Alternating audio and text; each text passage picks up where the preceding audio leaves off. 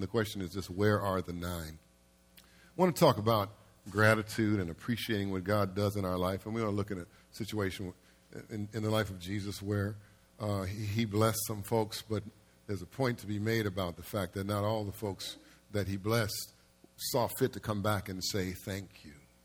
It's very important, isn't it, to say thank you to the Lord. It's very important to thank God for his blessings. It's very important to think about the goodness of the Lord, to rehearse those things in your heart and your mind, to share with others and to speak, to lift your voice and testify. And it's very important that we maintain that attitude of gratitude. In Luke 17, beginning at verse 11, we find these words. Now, on his way to Jerusalem, Jesus traveled along the border between Samaria and Galilee. As he was going into a village, 10 men who had leprosy met him. They stood at a distance and called out in a loud voice, Jesus, Master, have pity on us. When he saw them, he said, Go show yourselves to the priests. And as they went, they were cleansed. One of them, when he saw he was healed, came back, praising God. And let me read. One of them, when he saw he was healed, came back, praising God in a loud voice. He threw himself at Jesus' feet and thanked him. And he was a Samaritan. Jesus asked, Were not all 10 cleansed? Where are the other 9? Has no one returned to give praise to God except this foreigner? Then he said to him, Rise and go. Your faith has made you well. Now, this part of Luke, this section of Luke consists of what we would call 5 units that are kind of loosely connected based upon the theme of faith and faithfulness. And first of all, in the first verse, Jesus gives this warning against causing someone to stumble. And he goes on to talk about forgiveness and faith and duty. And then we have this story, this account, if you will, of the cleansing of the 10 lepers. And so the idea of faith is seen in the 3rd and the 5th units, but when the concept is broadened in terms of faithfulness, it becomes apparent that the idea of faith runs through the whole chapter. And so what we're looking at today is a story or an account that's found only in Luke's gospel. And Jesus is on his way to his ultimate destination, his ultimate destiny, if you will, which is the cross in Jerusalem. This is where his life and ministry will reach their culmination, where he will be crucified for our sins. And as he travels along the border between Judea and Samaria, he comes upon these 10 lepers, not leopards, okay? And one of these lepers, you'll notice in the text, is clearly defined as a Samaritan, which suggests that the other 9 are Jewish. And so Jesus has previously gone through Samaria, and he's already broken down social barriers and taboos by speaking with a woman who is both a woman, first of all, and who is a Samaritan. He speaks with a woman, and she's a Samaritan. Those are 2 radical acts because Jews don't associate with Samaritans. The Samaritans and the Jews in this time did not get along. And Samaritans were a mixed race people. They were half Jewish, and then they consisted of other various pagan ethnicities. And they occupied a region that was previously inhabited by Israel, and later occupied by the Assyrians. And so the Samaritans, being a mixed race people, they had their own brand of Judaism, and it was based on the Torah, like Judaism, but it had its own distinctive flavor. And one of the main features of Samaritan religion was the idea that the temple in Jerusalem was not the place to worship God. The proper place to worship God was on Mount Gerizim. And they felt like their religion and their way of worshiping God was superior to that of the Jews. And you'll recall from Jesus' conversation with the woman at the well that she raises questions of religion and faith because of the distinction and the differences that were held. And there was this deep hostility between the Jews and the Samaritans. And they were viewed by the Jews of Jesus' day, the Samaritans were viewed as outcasts, and they were to be avoided at all costs. And so this guy that we see in our text this morning, he's an outcast on 2 points because he's a Samaritan and he's also a leper. And leprosy was this horrible skin disease in the Old Testament prescribed quarantine from the rest of society in Leviticus 13. When you were leprous, The Bible did not go so far as some of the Jewish teachers did in the things that they came up, the rules and things like blaming the disease on the leper's sin and all that stuff. People like to attribute our calamity sometimes to our misdeeds and to our mistakes and sins, right? You know how we are. That came later, but leprosy was a highly contagious disease, and so you were to be quarantined, if you will. Now, in the midst of our affliction, though, sometimes we need to be reminded that it's not necessarily our sin or our wrong that has landed us in the predicament that we're faced with. You know what I'm talking about? There are people that get sick. There are people that experience loss in life. There are people that die. The things that happen, and it's not because God is mad at them necessarily. We live in a fallen world where sickness and disease and calamity, all these things, tragedies, they're all commonplace. And so these lepers were the outcasts from the rest of society, and they're the kind of folks that healthy people would want to kind of, stay away from, kind of like people with coronavirus right now, right? And so what we saw in verse 13, the lepers, they all approached Jesus with humility, which is the proper Old Testament way to approach God, or one of his representatives if you go for prayer. And so they lay their eyes on Jesus and they cry out, "Lord, have pity on us," or "Lord, have mercy on us." And some suggest that maybe what they really were doing was basically trying to solicit alms, maybe trying to get some money, get some cash. But I think it's fairly clear that they really are appealing to Jesus to heal them of their leprosy. And you'll notice when we read the text that they called out with a loud voice. Amen?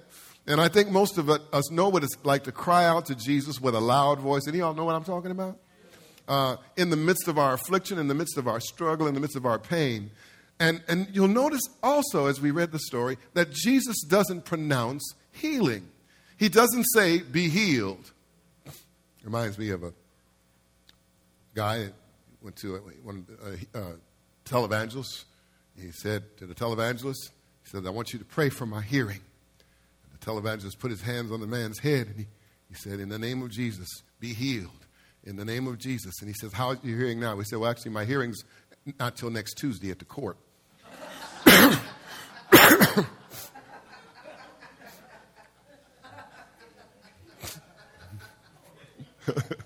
But Jesus doesn't pronounce healing. He doesn't say, "Be healed." He simply tells them in verse 14 to go and show themselves to the priest.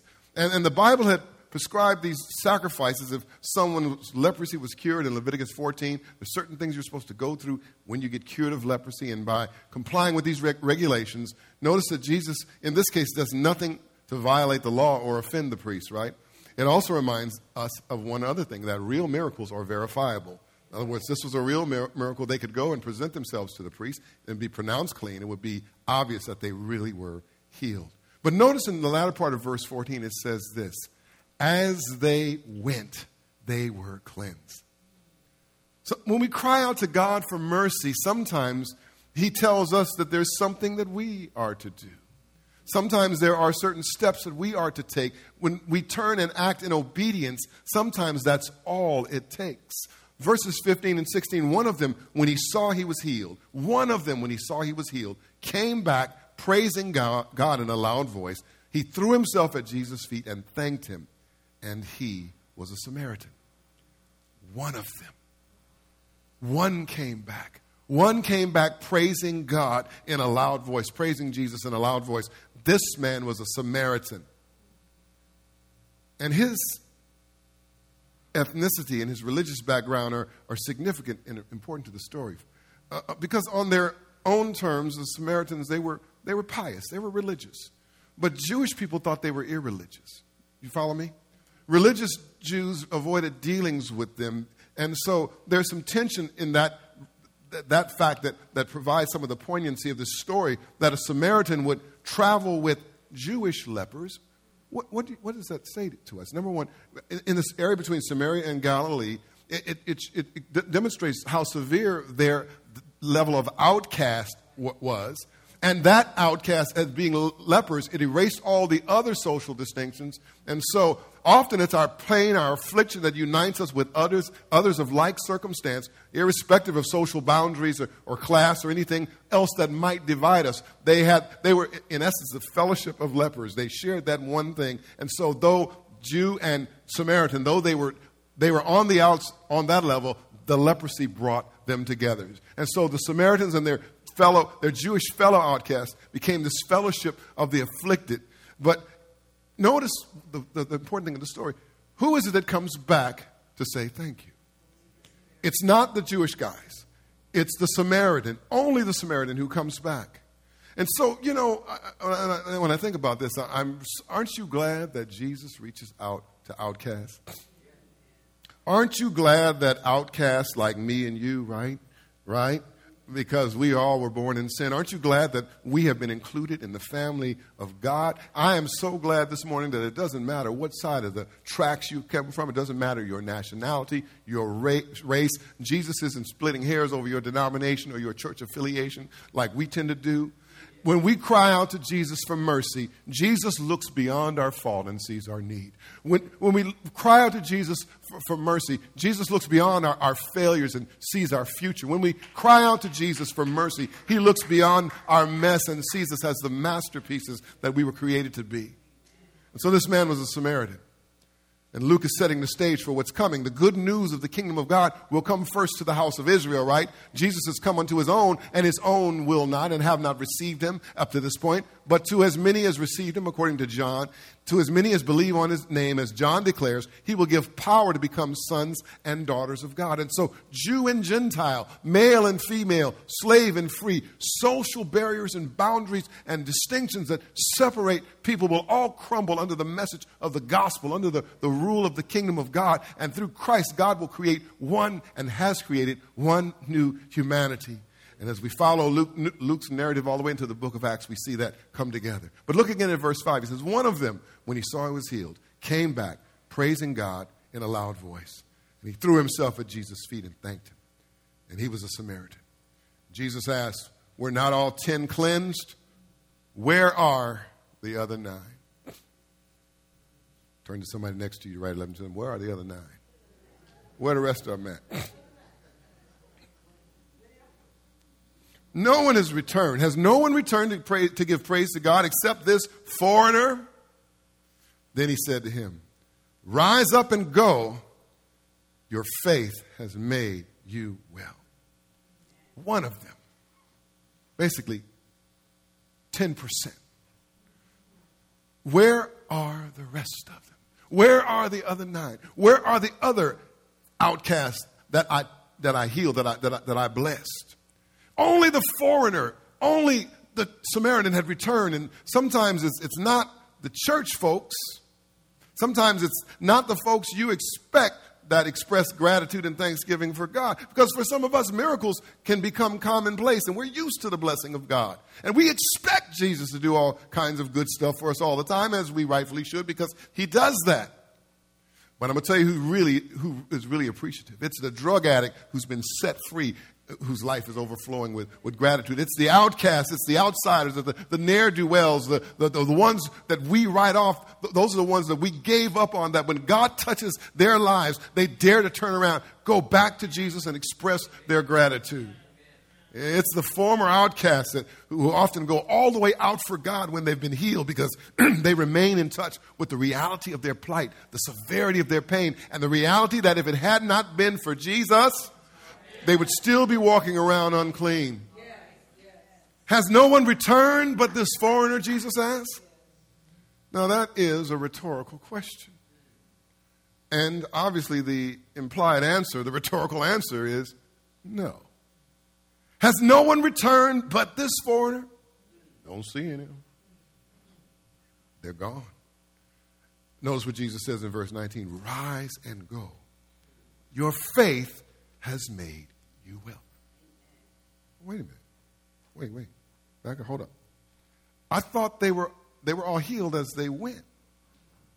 And then this Samaritan comes back to thank Jesus, and he throws himself at Jesus' feet because he saw that he'd been healed. But what's going on here?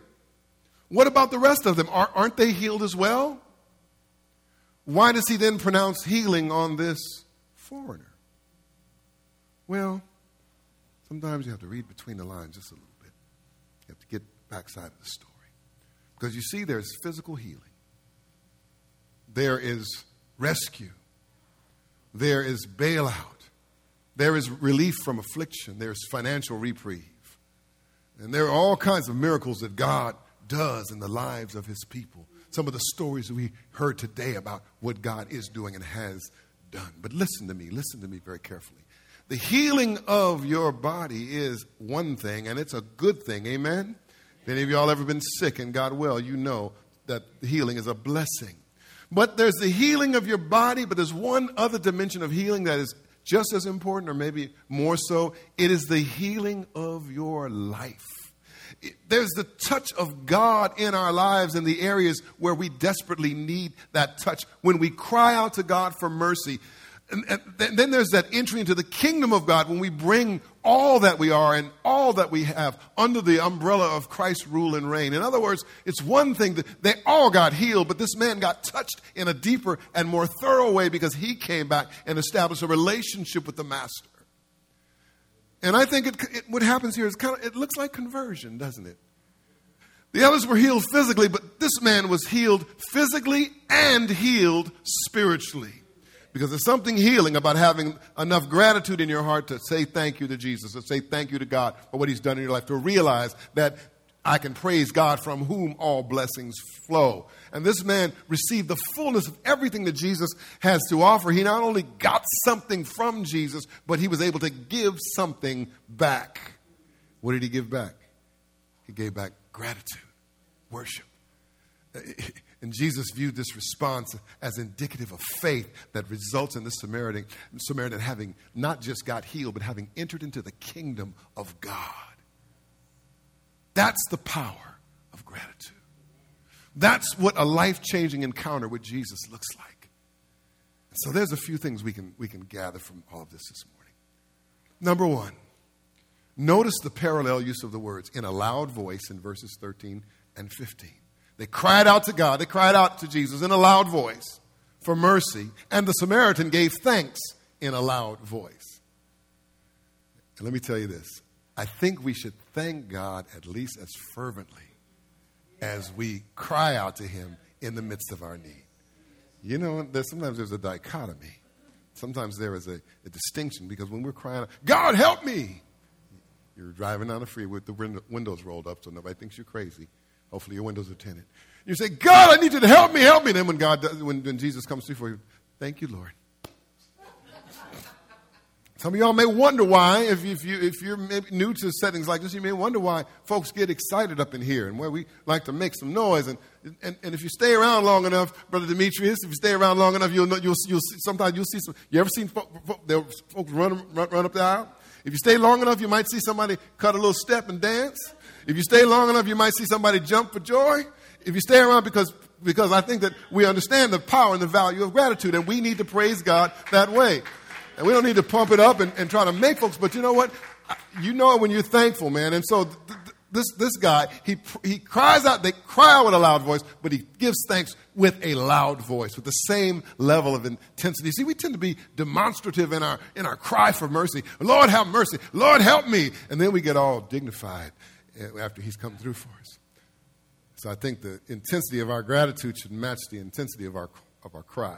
Second thing is this. We need to realize that God is looking for thankful, grateful folks.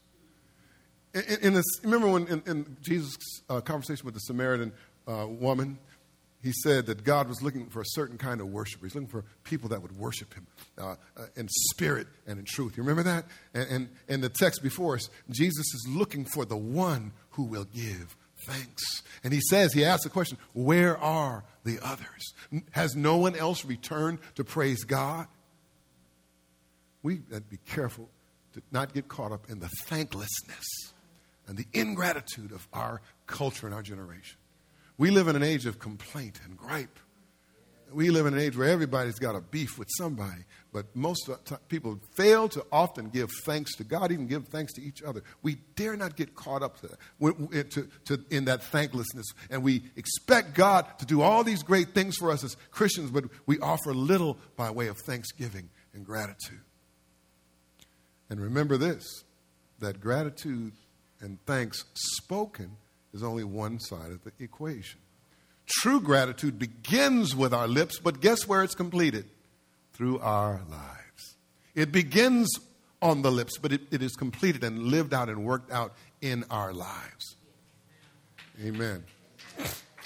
Now, sometimes people try to create statistics where they're not present but it is interesting, isn't it, that out of the 10, only one comes back. And it implies something like 10% of people apparently really appreciate things or really appreciate Jesus, really appreciate God sufficiently or enough. And so this morning, let's make a pact, okay? Let's enter into a kind of covenant this morning. Let's make an agreement that we want to be of the 10%. We want to be the 10%ers. That's good for your tithing too. But we want to be 10%ers as far as we want to be one of that thankful generation. We want to be some of those grateful folks. I would rather we err on the side of being too noisy, going too long, crying too many tears, running around too many aisles, tearing up stuff. I'd rather err on that side than be so detached and so cold about God that we don't care and we fail to give him the love and the appreciation and the thanksgiving that he deserves. Number 3, I think the way this ends with the Samaritan returning to give thanks and Jesus pronouncing what we described as a little bit more of a comprehensive kind of healing of the man's life. I think it suggests to us this, and this is really important. I believe this with all my heart. Gratitude positions us to receive the full dimension of God's power in our lives. Gratitude positions us, it conditions us, it places us in a posture. It opens us up to the greatest and choicest blessings of God. And so when we fail to be grateful, we deprive ourselves of that benefit and that blessing. You see, you may need to be healed in your body this morning, but the complete work that God wants to do is a total transformation of your life. And maybe today you're crying out, asking to be, extricated from that situation or this situation. Maybe you want to be taken out of this situation, but maybe what God is saying to you today is that I want to extricate some stuff out of you. And I think that the leper was not just cleansed of this horrible skin disease, but somehow he got his soul cleansed. And not only did his social status change, because he's no longer unclean, by the way, and so he can move around freely in society. Isn't that a beautiful thing? But his spiritual status has changed because he's become a citizen the kingdom of God. And then finally, always remember this, that to Jesus there are no outcasts. So expect God to move among and in folks that you least expect, right?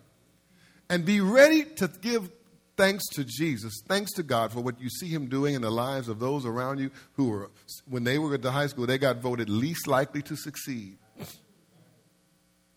That's the God we serve.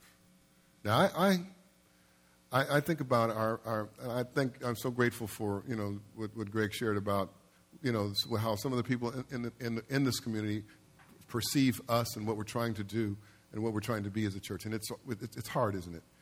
It's a challenge. We have to maintain order. We have to maintain the safety and the integrity of our facility. We have to maintain the certain order in our worship services and that kind of thing.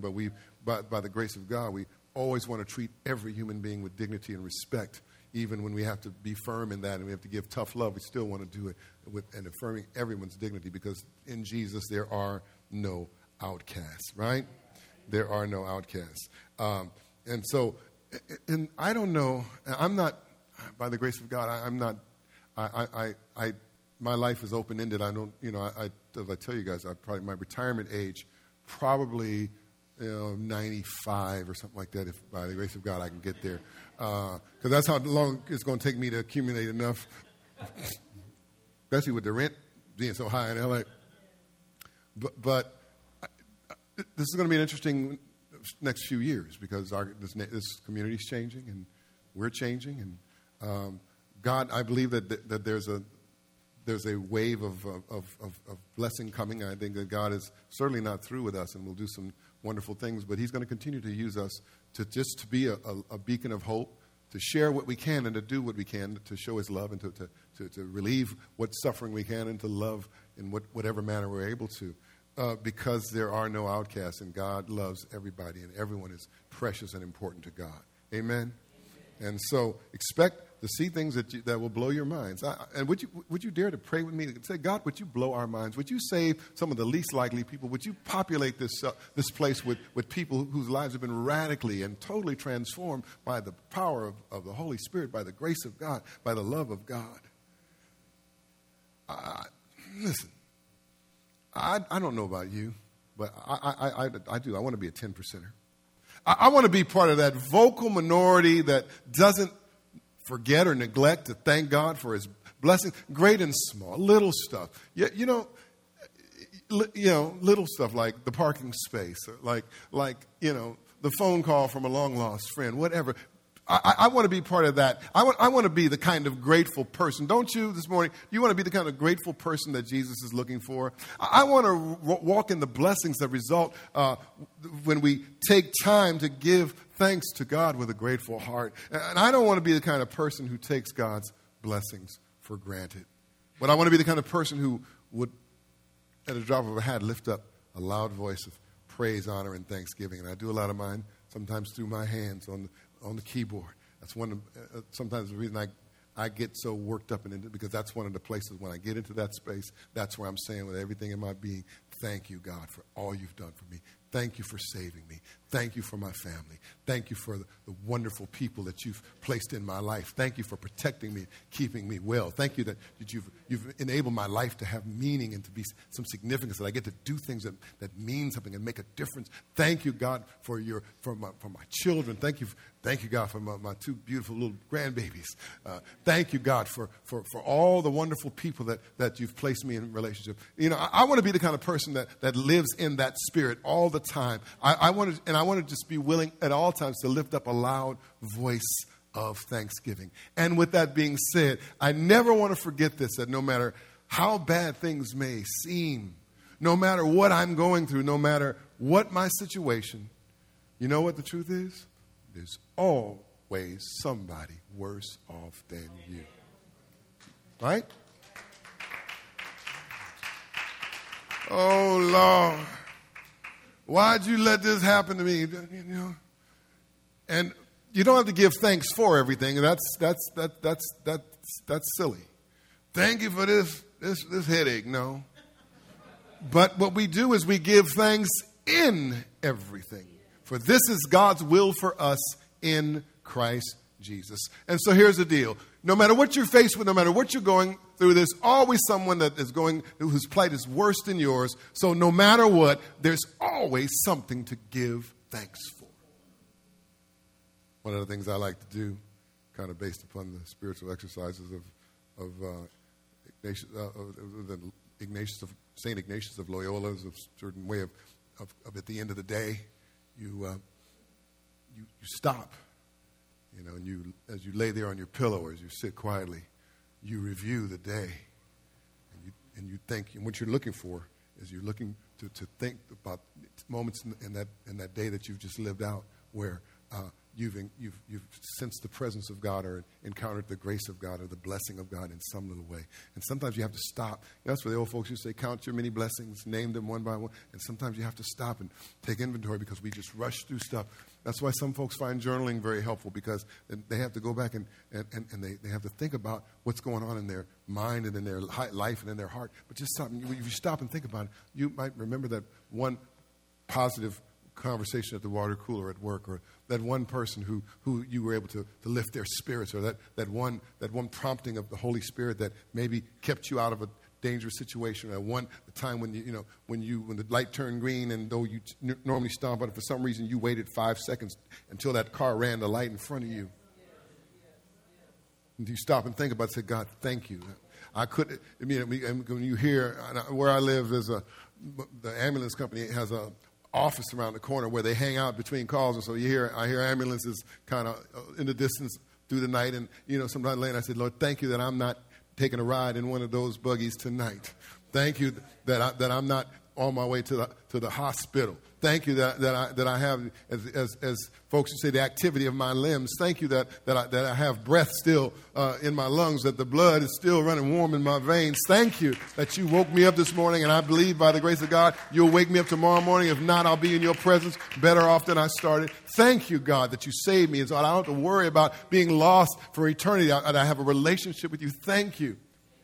Oh, I give thanks for all this stuff. I lay there sometimes like, man, I think about maybe a conversation I had with one of my kids or a kid that I was able to help at work, and I'd say, Lord, thank you. And I go to sleep, and I'm blessed. Try it. It'll work for you. Become a part of the 10%, okay? Can we do that? Amen. Father, we thank you. We do. Thank you for this gathering today, for this service. Thank you for this fellowship of believers. The anointing of your Holy Spirit was present here with us today. And as we worshiped, the love of God is present in this room. The peace of God that surpasses all understanding it just is ruling and reigning in our hearts today. And Lord, we thank you. We thank you for Christ. We thank you for what Jesus has done for us. We thank you for saving us. We thank you for your love. Thank you for the love that will never fail us. We thank you that nothing can separate us from your love. Thank you that we are more than conquerors through Christ. We thank you that though the wages of sin is death, the gift of God is eternal life through Jesus Christ our Lord. Thank you that it's by grace we've been saved and that not of ourselves. It's the gift of God, not of works, so we have no place for boasting. Thank you, Lord, that we are your workmanship. We're created in you for good works that you have planned and prepared in advance for us to do. Lord, we simply say thank you. Can you just open your mouth one more time and just say thank you? Say thank you, Lord. Thank you, Jesus. Thank you, Father. We bless your name. We praise your name. We love you. Amen.